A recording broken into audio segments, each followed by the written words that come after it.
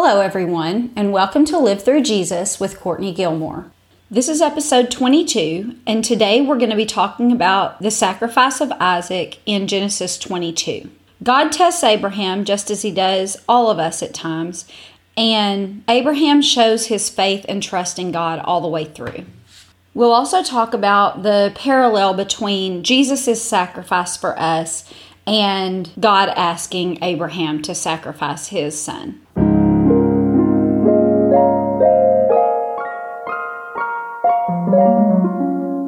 Just as a quick side note, I'll be reading all the scripture references for you, so you're free to just sit back, listen, and absorb, or you can grab your Bible and read along.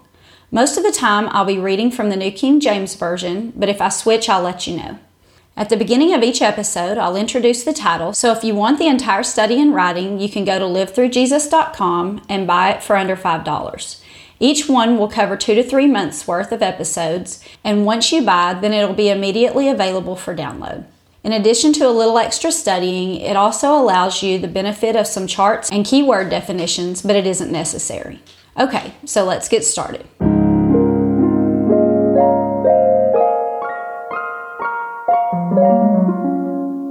This is episode 13 of the Abraham study. And last week we talked about the birth of Isaac, and we compared Isaac and Ishmael to each other and talked about what each one of those sons symbolized. We also talked about Hagar and the difference between making our own decisions and having them forced upon us, and what we can do in order to not become permanent victims ourselves. So if you happen to miss that episode, you might want to go back and listen to it. Today, I'm going to read this entire passage to you so that you can get the full picture of it, and then we'll go back and take it piece by piece. So let's go ahead and get started. Genesis 22:1 says, "Now it came to pass after these things that God tested Abraham and said to him, 'Abraham.' And he said, 'Here I am.' And then God said, 'Take now your son, your only son Isaac, whom you love, and go to the land of Moriah, and offer him there as a burnt offering on one of the mountains of which I shall tell you.' So Abraham rose early in the morning and saddled his donkey and took 2 of his young men with him and Isaac his son. And he split the wood for the burnt offering and arose and went to the place of which God had told him. Then on the 3rd day Abraham lifted his eyes and saw the place afar off. And Abraham said to his young men, 'Stay here with the donkey. The lad and I will go yonder and worship, and we will come back to you.' So Abraham took the wood of the burnt offering and laid it on Isaac his son, and he took the fire in his hand and a knife, and the 2 of them went together. But Isaac spoke to Abraham his father and said, 'My father.' And Abraham said, 'Here I am, my son.' Then he said, 'Look, the fire and the wood, but where is the lamb for the burnt offering?' And Abraham said, 'My son, God will provide for himself the lamb for the burnt offering.' So the 2 of them went together. Then they came to the place of which God had told him. And Abraham built an altar there and placed the wood in order. And he bound Isaac his son and laid him on the altar upon the wood. And Abraham stretched out his hand and took the knife to slay his son. But the angel of the Lord called to him from heaven and said, 'Abraham, Abraham.' And Abraham said, 'Here I am.' And God said, 'Do not lay your hand on the lad, or do anything to him, for now I know that you fear God, since you have not withheld your son, your only son, from me.' Then Abraham lifted his eyes and looked, and there behind him was a ram caught in the thicket by his thorns. So Abraham went and took the ram and offered it up for a burnt offering instead of his son. And Abraham called the name of the place, 'The Lord will provide,' as it is said to this day, 'To the mount of the Lord it shall be provided.' Then the angel of the Lord called to Abraham a second time out of heaven and said, 'By myself I have sworn, says the Lord, because you have done this thing and have not withheld your son, your only son. Blessing I will bless you, and multiplying I will multiply your descendants as the stars of the heavens and as the sand of the seashore, and your descendants shall possess the gates of their enemies. In your seed all the nations of the earth shall be blessed, because you've obeyed my voice.' So Abraham returned to his young men, and they rose and went together to Beersheba, and Abraham dwelt at Beersheba. So I don't know how y'all feel about that passage, but it's always been kind of upsetting to me. But as I studied it this time and I presented God with all my questions, I started to understand some things that I never have before. So if you're like me and it did feel a little unsettling to hear this, then hopefully as we continue, you're going to feel better about it as I do. So let's just look at this very first verse. It says that God did this to test Abraham. He wants to see how Abraham's going to react. And it's not because he doesn't know how he's going to react. God does. But he needs Abraham to see the reaction. Abraham needs to grow through this. Listen to this verse, John 15, 1 and 2. This is Jesus talking. I am the true vine, and my Father is the vine dresser. Every branch in me that doesn't bear fruit, he takes away. And every branch that bears fruit, he prunes, that it may bear more fruit. This is what he's doing here. He's pruning Abraham. You know, growing and producing godly fruit is sometimes difficult and painful. If you're a tree and you're being pruned and someone is cutting your branches off, then that's painful. But it's necessary. It's necessary for the fruit to multiply, and it's necessary for the tree to grow strong. You know, these days we tend to believe that our happiness is of primary concern. But God is always very most concerned about our faith in His kingdom. And that's what He's doing here with Abraham. He's growing his faith. That is of utmost importance to Him. In Deuteronomy 10, 12, and 13 it says, And now Israel, what does the Lord your God require of you, but to fear the Lord your God, to walk in all His ways and love Him, to serve the Lord your God with all your heart and all your soul, and keep the commandments of the Lord and His statutes, which I command you today for your good. So we think it's good to be happy, but God says it is good for us to fear Him, to walk in His ways, to love Him and serve Him with all our heart and all our soul, and keep His commands. That's what's good for us. Throughout the Bible, God tests His people. He tests them with things like hunger or attacks from other nations, just to see if they're going to trust and obey Him. I want you to listen to a couple of examples of that.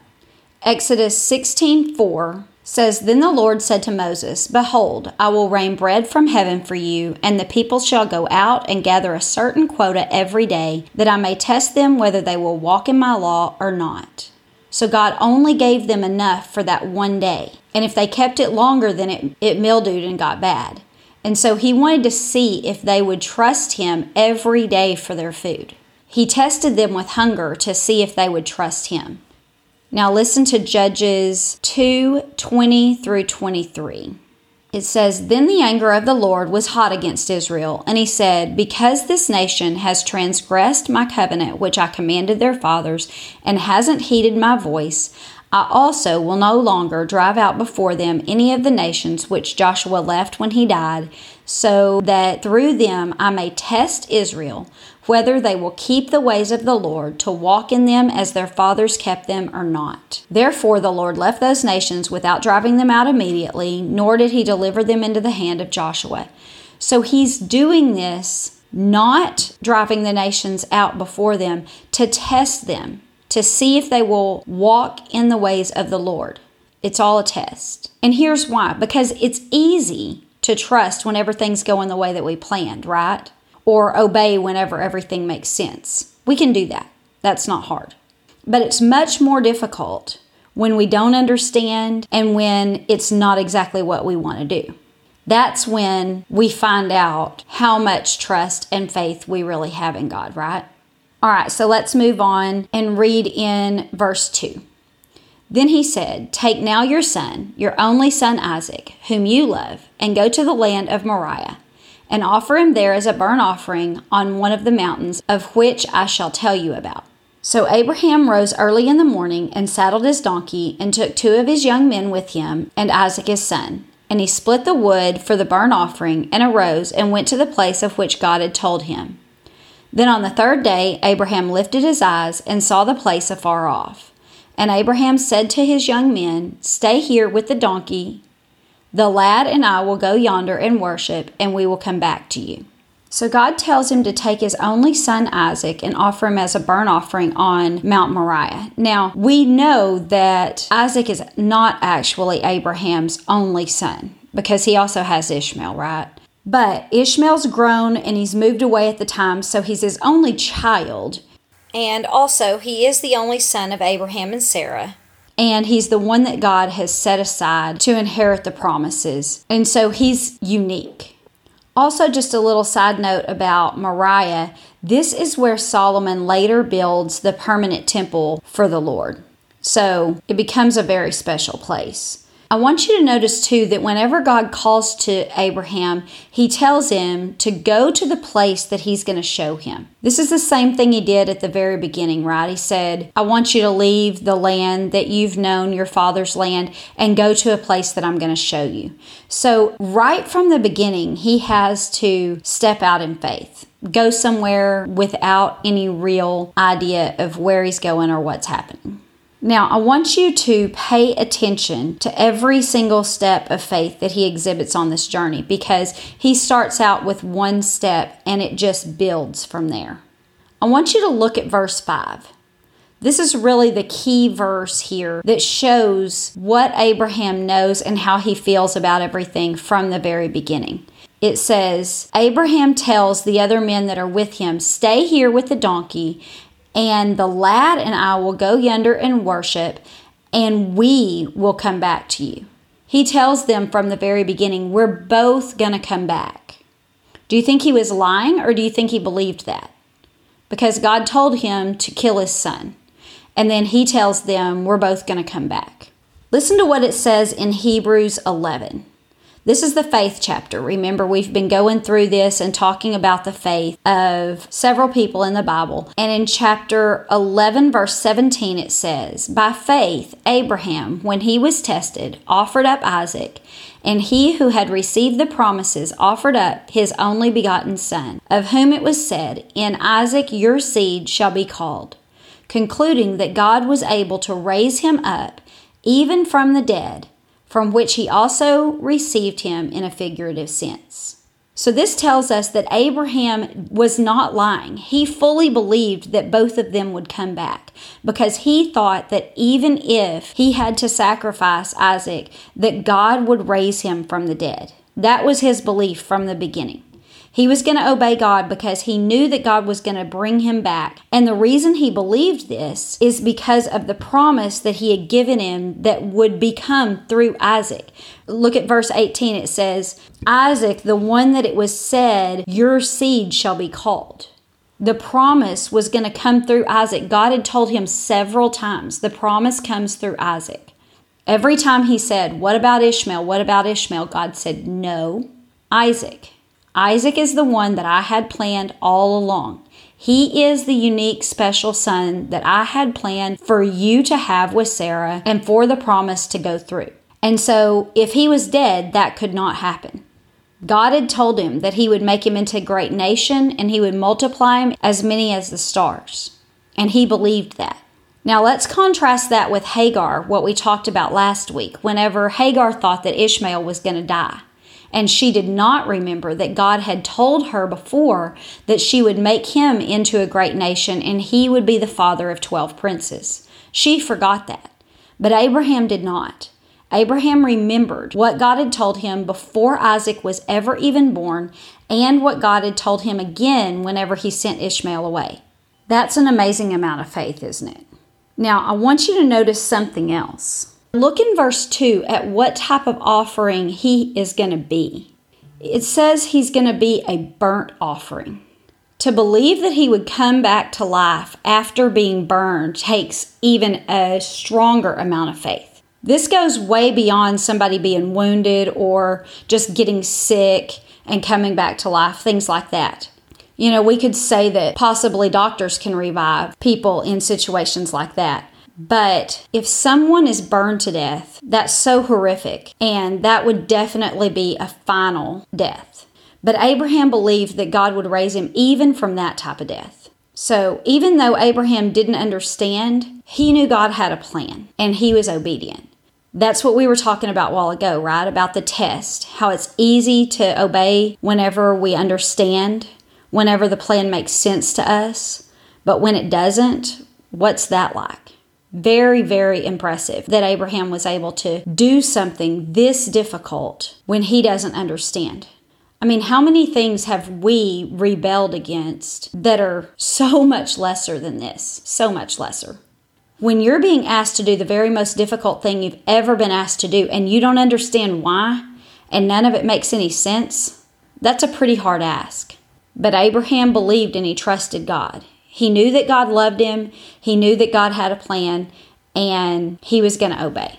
So after Abraham told the others that he was with that him and his son were going to go off for a little while, he took the coal that they would use for the fire and the knife, and he gave the wood to his son, and they set out. And immediately Isaac asks where the lamb is, because they took no animal with them to sacrifice. But here, Abraham exhibits his faith to his son. Not only is he showing God that he has faith by telling them that they'll come back, but now he's showing his son that he has faith in God. And he tells him God himself is going to provide the sacrifice. You see, he's preparing his son even now to trust in God because he knows that there's a difficult thing to trust God for just ahead of them. When we build a relationship with other people, then they trust us, they trust our love, they trust our leading. And whenever we exhibit our faith to those around us, then it grows their faith too. And especially with our children. Whenever we show them how we're trusting in God over and over and over again in their lives, and we invest in them and build a relationship with them, then they will trust us. They'll trust our leading, and they'll trust God because they'll see how we've done it. And so that's what happens here. Abraham tells him that God is going to be the one that provides the sacrifice. But then when they get there, when they get to the place, and he binds his son and lays him on the altar, that's the part, right? That's the part that's so hard. That's the part that's so hard because Isaac doesn't understand. But here's the thing, Abraham has prepared him. This entire time he prepared him. Abraham had prepared his son to trust his father, and he had also prepared his son to trust his heavenly Father. And so when something very, very difficult was asked of Isaac, Isaac was also trusting. You see that? When God asked Abraham to do something that was the most difficult possible thing he could ask, and Abraham trusted God for that and showed that trust to his son, then his son also in turn trusted that. He trusted that there was a reason, that his dad would not do this if there was not a reason, and that his heavenly Father would not ask this if there was not a reason. And he was willing. Now look in verse 10 and 11. It says, "And Abraham stretched out his hand and took the knife to slay his son. But the angel of the Lord called to him from heaven and said, 'Abraham, Abraham.' And he said, 'Here I am.' And then the angel said, 'Do not lay your hand on the lad or do anything to him.'" So the angel waited until the very last minute, right? Why did he do that? He had to see if he was just going through the motions or if he was really going to do this, right? Abraham had to see it. Abraham had to be completely willing to follow through.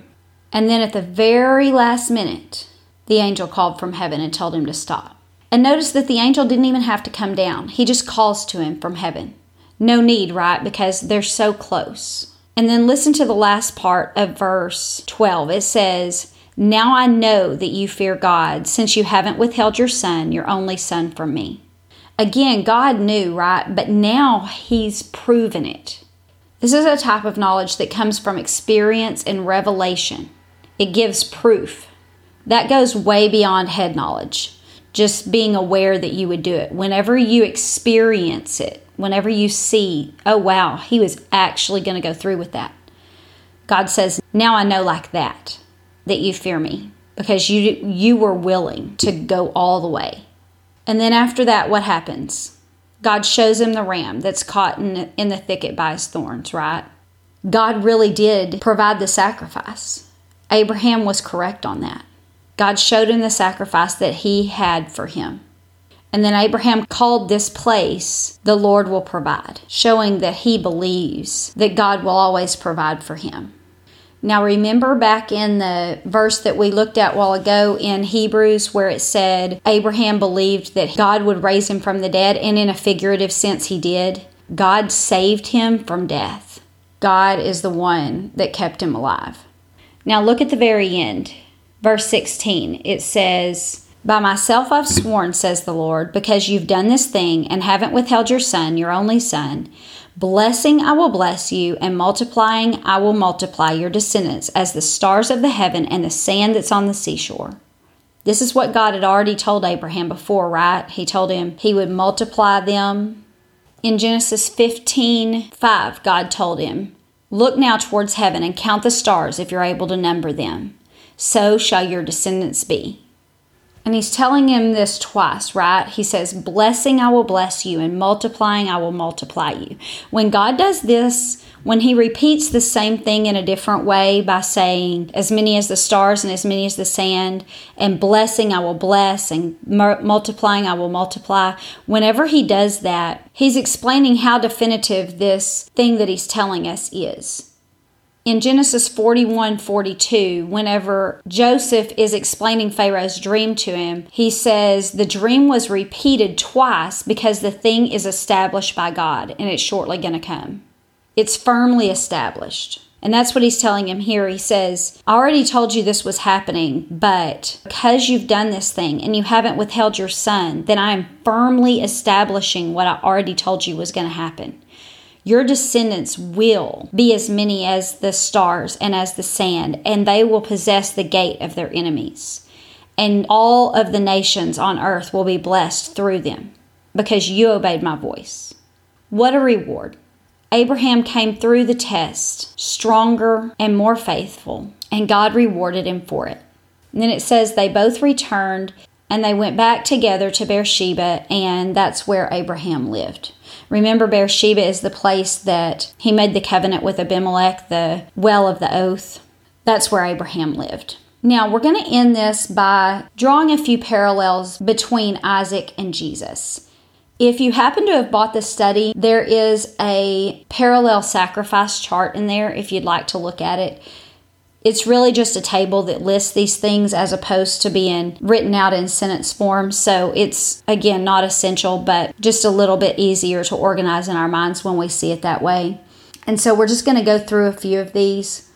Notice that just as Abraham was asked to offer his one and only son, God also offers his one and only son.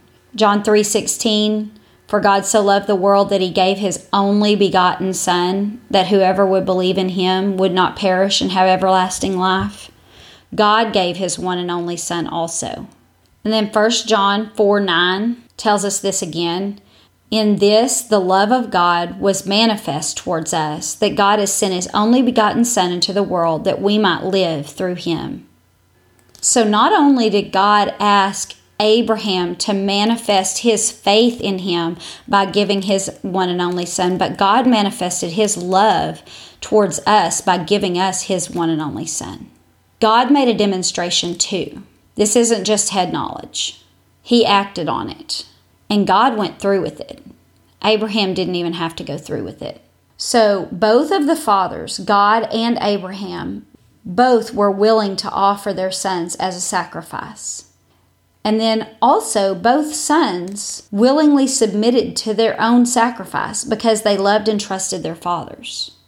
Isaac loved and trusted Abraham enough to willingly submit to him, even unto his own sacrifice. And Jesus himself also does the same thing. He gave himself up willingly for us. Listen to Ephesians 5:2. It says, walk in love, as Christ also loved us and gave himself for us, an offering and a sacrifice to God for a sweet-smelling aroma. He offered himself up for us. He could have stopped it at any time, but he chose not to. Listen to this in John 19. This is Pilate quizzing Jesus. John 19:5, it says, Then Jesus came out, wearing the crown of thorns and a purple robe, and Pilate said to him, Behold, the man. Therefore, when the chief priests and officers saw him, they cried out, saying, Crucify him, crucify him. Pilate said to them, "You take him and crucify him. I don't find any fault with him." The Jews answered, "We have a law, and according to our law he ought to die, because he made himself the Son of God." And so Pilate heard this, and he was more afraid. And he went in and said to Jesus, "Where are you from?" But Jesus wouldn't give him an answer. And then Pilate said, "Are you not speaking to me? Do you not know that I have the power to crucify you and the power to release you?" And Jesus said, "You have no power at all against me unless it had been given to you from above." Jesus wouldn't answer him. See, Jesus could have gotten out of it because Pilate did not want to do it. But he didn't give any reason because he was willingly submitting to it. He knew that all of Pilate's power had been given to him by God and it could only be taken away by God. He was willing to submit. And then notice that as the ram is a substitute for Isaac, Jesus is our perfect substitute. So Isaac was about to die, and God provided a substitute so that he did not have to. And we deserve to die for our sins, but God provided a substitute for all of us through his Son, Jesus Christ. He pays the price that God requires for our sin, once for all, so that we can have eternal life with God. Listen to what it says in 1 John about this. There's a couple of verses. 1 John 2, 1 and 2 says, "My little children, these things I write to you so that you may not sin. And if anyone sins, we have an advocate with the Father, Jesus Christ, the righteous. And he himself is the propitiation for our sins, and not for ours only, but for the whole world." So the ram was a substitute for Isaac, but Jesus is a substitute for all of us. And then also in 1 John 4:10. It says, "In this is love, not because we loved God, but that he loved us and sent his Son to be a propitiation for our sins. Beloved, if God so loved us, we ought to love one another." So that verse 9 we read before that says that God manifested his love towards us, that he sent his only begotten Son, that we might live through him. And now we see that he's given as a substitute for us because God loves us that much. Abraham and Isaac were given just about as much understanding as a person can have for God and Jesus and the sacrifice that they both made. And this just shows us again how close the relationship was between Abraham and God. That he would really be the only one that could even possibly understand in any sort of way what it was for God. And Isaac is the only one that could understand even a little bit about what Jesus was having to deal with. And this just helps us to see in human terms how difficult it must have been for God to give Jesus up, and what a great love he had for us that he would make such a sacrifice. And it also helps us to see the agony that Jesus must have gone through, that he would willingly give himself over to be killed, and how much he must have trusted his Father that he would willingly do something like that. Listen to the agony that Jesus went through before his death. Matthew 26:39, it says, "He went a little further and fell on his face, and he prayed and said, 'O Father, if it's possible, let this cup pass from me. Nevertheless, not as I will, but as you will.' Then he came to the disciples, and he found them sleeping, and he said to Peter, 'What, could you not just watch with me for an hour? Watch and pray, lest you enter into temptation. The spirit indeed is willing, but the flesh is weak.' And a second time he went away and prayed, 'O Father, if this cup can't pass from me unless I drink it, then your will be done.'" So look how agonizing this was for Jesus. He did not want to do it, but he was willing to obey his Father in heaven. And then also, notice what Jesus says to the disciples. He says, "Your spirit is willing, but your flesh is weak." God needed to see that not only was Abraham's spirit willing, but that his flesh was strong enough to do it. And Jesus also, right? Jesus also had to be strong in his flesh, and he was. So I hope that by going through this passage, if you were a little bit disturbed by it, you feel better now. This is a very unique thing. God never does again in the Bible. But it was necessary for the growing of Abraham's faith. It was necessary for him to connect with God. It was necessary for us to see and understand Jesus and his sacrifice more fully. So whenever you go through a time of testing, remember that God prunes those that already bear fruit. And sometimes that's painful, but His primary focus is on our growth in His kingdom. And so try to learn whatever it is that the Lord has for you. Persevere, look to Him, and trust and obey. Also, thank God for the sacrifice that He gave us in His one and only Son. And thank Jesus for willingly submitting to that and giving Himself up for all of us, being our substitute. What a wonderful God we serve, that He would do these things for us, that He would care so much about spending eternity with us, that He would make a way for His perfect Son that deserved none of this to pay the price for us so that we can be with Him forever in heaven. Next week, we're going to talk about Isaac getting a wife and focus on prayer and how this prayer that's offered for Isaac's wife can be an example for us in how we can learn the will of God. So make sure that you subscribe so that you don't miss that episode. If you're enjoying these lessons, then please leave me a 5-star review and make sure that you leave comments. I'd love to hear your thoughts or answer any questions that you might have, or clarify anything that I may have been unclear about. Also, feel free to email me. My email address is Courtney@livethroughjesus.com. Thanks and have a good week.